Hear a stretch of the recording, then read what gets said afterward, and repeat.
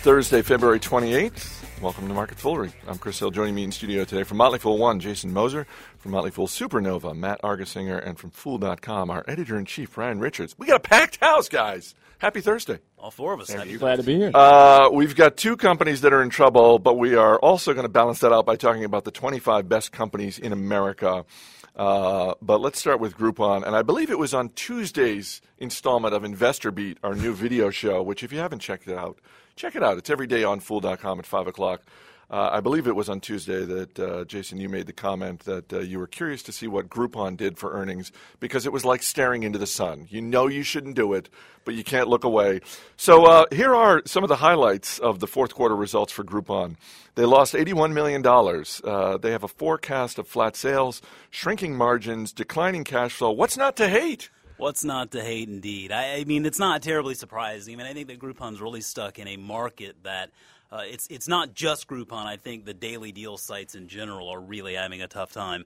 The biggest problem there is that there is no real competitive advantage to any of them, and it's just whether it's Groupon or Living Social. You know, Living Social's private still, but Amazon has invested a decent amount of money in them. And Living Social even just had to raise another $110 million, but they lost $650 million in 2012. And so Groupon is essentially following that same lead.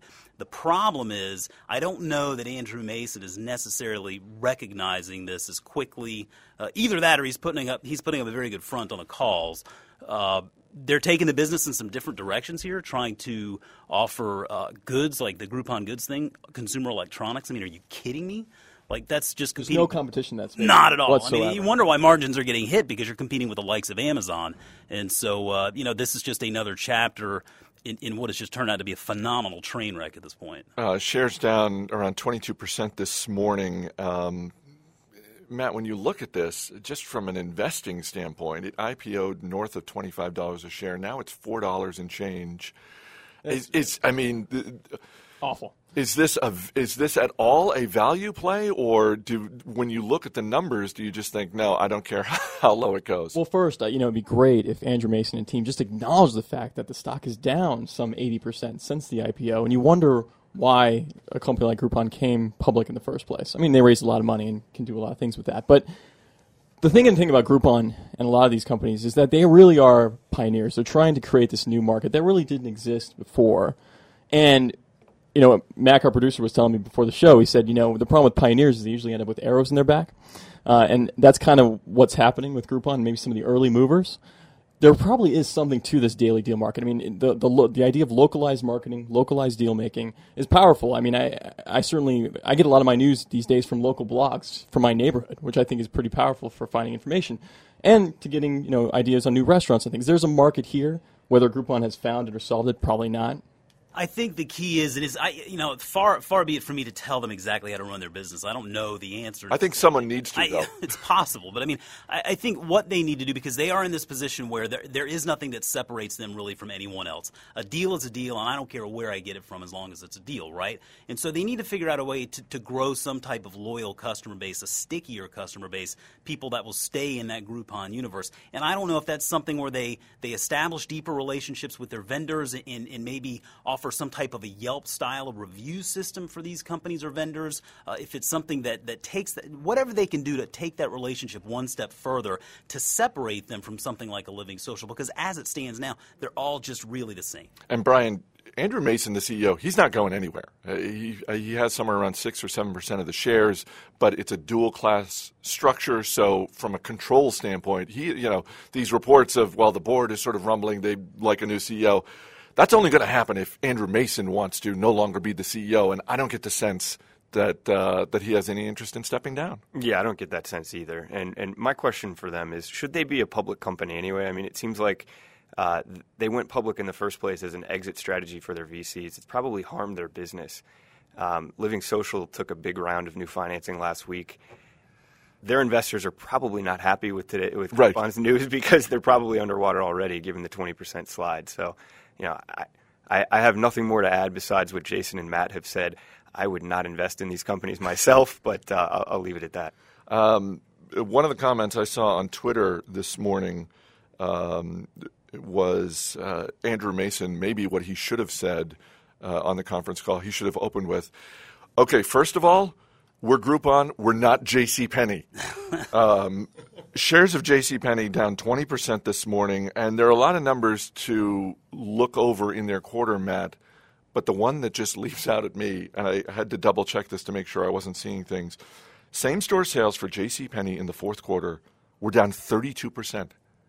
Is that a record of some sort? That's a lot. Horrific. It's epically bad. I've looked at retail companies for a long time, and I have even in the depths of 2008, 2009, the recession, you didn't see retail stores producing that kind of a result. I mean, that's just bad. And I was trying to figure out how they could do worse, short of locking up half their stores and maybe turning JCPenney's into torture chambers. I'm not sure how they could have done worse than that. That's dark. 32%. I mean, and the funny thing is, maybe not funny, but their overall sales went down 28%, and that was only because there was an extra week of sales.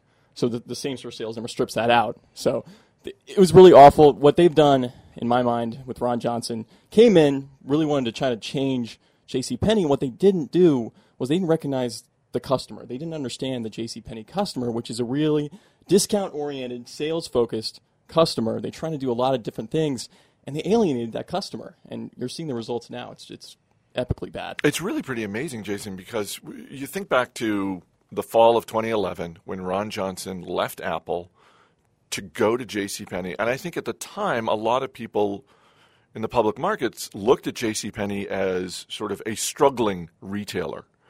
And Johnson's the guy behind Apple's retail experience, so the thought was, well, wow, if he can, if anyone can turn him around, it's him. And instead what's happened is the stock price has been cut in half in the time that he's been CEO. And if anything, it's almost like he's accelerating their demise. Right. I think a couple of great lessons to take away from this is, number one, with Ackman and Pershing Square, it's a great lesson just not to jump on the bandwagon and follow the leader blindly, because obviously he's taking a bath here as well. But the other thing is, think about this is Bill Ackman, right? Bill Ackman, basically taking a huge stake. And I mean, he was on one news show one day trying to play their like JCPenney bingo and show these new marketing strategies. It just didn't make any sense at all. But I read somewhere this morning he lost $150 million. It's entirely as a result of JCPenney. Entirely plausible. Yeah. So whatever day you're having when you're listening to this, amongst our dozens of listeners, Bill Ackman is having a far worse day. Right. And I mean, that's just we espouse this all the time. You don't just jump in and follow the leader. Do your own research and come to your own conclusions. But further, I mean, let's think about this for a second. Ron Johnson came from Apple. Okay, I don't know what makes anyone think he was specialized in turnarounds. I mean, it's not like Apple was turning around. I mean, he came from like one of the best operators in the world. So he came from one end of the spectrum all the way to another in JCPenney. And I guess the assumption is maybe that because he was smart enough or good enough to work at Apple, maybe he had some ideas that would help turn JCPenney around. But it's not necessarily like he went from one turnaround situation to the next. And I mean, I don't know that I have the answer for what he should do. I mean, if you look at the gross margins, for example, JCPenney, I saw on the call where they were talking about how, they got their inventory levels all shored up at the end of the year, and now inventory levels were back to square. But the reason why that was because they wrote off a lot of stuff and then sold everything else at fire sale prices. Their gross margins are down like 10 percentage points in 5 years, which is just, devastating. So, Matt, I'll just turn it back to you because you're someone who studies retail companies. What turns around a retailer that's in this much trouble? Obviously, to the extent that there is a tiny silver lining, it's that Q4 comps are going to be really easy to beat in the next, in the coming fiscal year. But other than that, what is going to turn around this company? That's right. It's going to be tough. I mean, they still have over $2 billion in net debt. I mean, if they keep putting quarters up like this, you start to question JCPenney's viability in the long term. All that said, JCPenney just needs to get back and recognize who their customer is. And if they can do that, and if they can do that in short order and kind of recognize what's going to draw those customers back, it's very hard for retailers once they lose them to get customers back. But bring them back in and, figure that out. That's really, and, of course, you can look at the stock price and it's down 50%, so you're getting it at a cheap price today, maybe. But really few silver linings I see right here. I have to question their Joe Fresh clothing line. I mean, the name that's the name of their clothing line? Joe Fresh. I mean, to me, immediately, I get like a picture of a dancing Brussels sprout trying to push like a new line of fresh bagged vegetables. It's Joe Fresh. I mean, that's not what you name a clothing line, right? No, but if you're Bird's Eye, maybe, you're thinking you steal that, for your next frozen vegetable. Well, it could happen. It could happen. Programming note, next Friday, March 8th, we are having our 5th annual College Investor Day. It's here at Fool HQ in Alexandria, Virginia. This is a free event. So if you're a college student or you know a college student who's interested, you can come by. We're going to have lunch. You can tour Fool headquarters, meet with our analysts and advisors. Friday, March 8th, it starts at 11:30 a.m. And for more information and to sign up, go to our blog, which is just culture.fool.com. That's culture.fool.com. And Chris will be giving out autographs. Setting up a nice booth. You know what? Steve Broido, our man behind the glass, who is really the star of the Motley Fool Money radio show, he'll be signing autographs. Wow. For the past several months, we have been compiling data and analyzing more than 1,700 public companies to come up with the Motley Fool's list of the 25 best public companies in America. Brian Richards, I know you and your team have been working on this. Tell me a little bit about the criteria. I've seen the list, but what's a little bit of the criteria, and what are the top 3 right now? So what we did was we looked at the multi-stakeholder model, so how well a business serves not only its investors, which is something that we obviously focus a lot on, but its employees, its customers, and really the world at large in terms of sustainability. JCPenney not on this list. I'm just going to guess right now. Well, it's I think it might be number 1,700 on the list. Sands. And the top 3, the beautiful thing about this list is that it highlights a nice blend of old world and new world economies. The number 1 company is actually an engine manufacturer. It's this company called Cummins. They're from Indiana, and they're just a tremendous company, and they've served all of their stakeholders really well. Rounding out the top 3 are Teradata, another company most people probably haven't heard of. They deal with the term big data. They're in that sweet spot.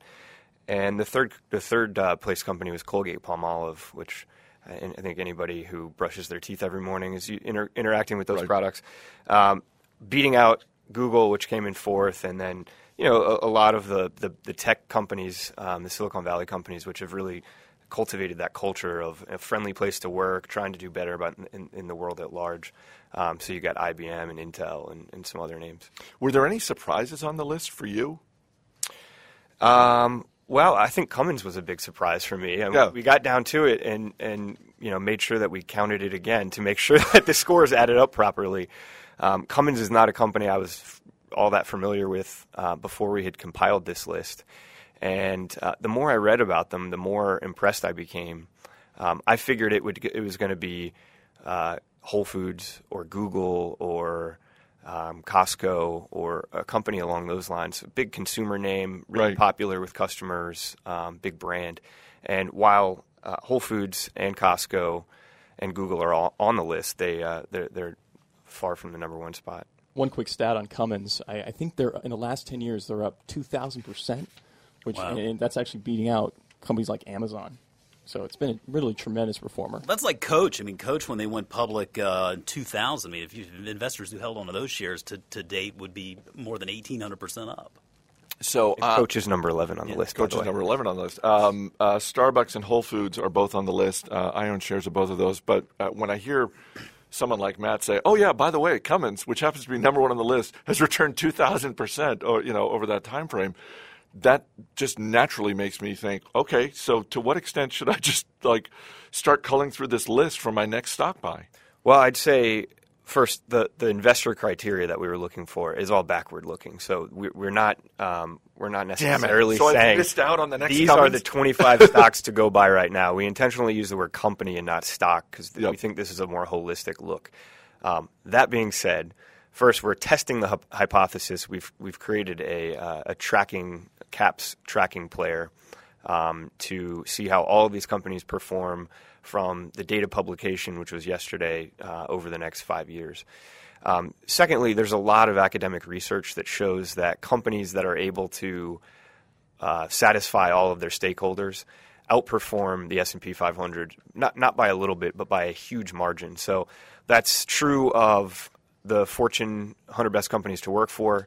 That's true of the companies that Jim Collins profiled in Good to Great, and that's true of this subset of companies called firms of endearment, which I'm sorry, firms of endearment? Yeah, I didn't come up with this. But the companies embody the principles of conscious capitalism, which is a growing movement and one that John Mackey of Whole Foods is on the vanguard of. All three of those indexes have massively outperformed the S&P 500, and intuitively it makes sense. I mean, if companies are able to keep their customers happy, if they're able to keep their employees motivated and collaborative and engaging with their customers, they're going to keep their investors happy. If they're keeping their local communities and the world at large happy, they're going to create new customers, and they're really just leaving a lot of positive feelings. All right. If you want to check out the full list, you can go to Fool.com. At the moment, it's occupying the top spot. Or Fool25.com. Fool, the number 2, the number 5.com. Vanity URL. I love it. All right. There you go. Fool25.com. Brian Richards, Jason Moser, Matt Argersinger. Guys, thanks for being here. Thanks. As always, people on the program may have interest in the stocks they talk about, and the Motley Fool may have formal recommendations for or against. So don't buy or sell stocks based solely on what you hear. That's it for this edition of Market Foolery. Our producer is Matt Greer. I'm Chris Hill. Thanks for listening. We'll see you on Monday.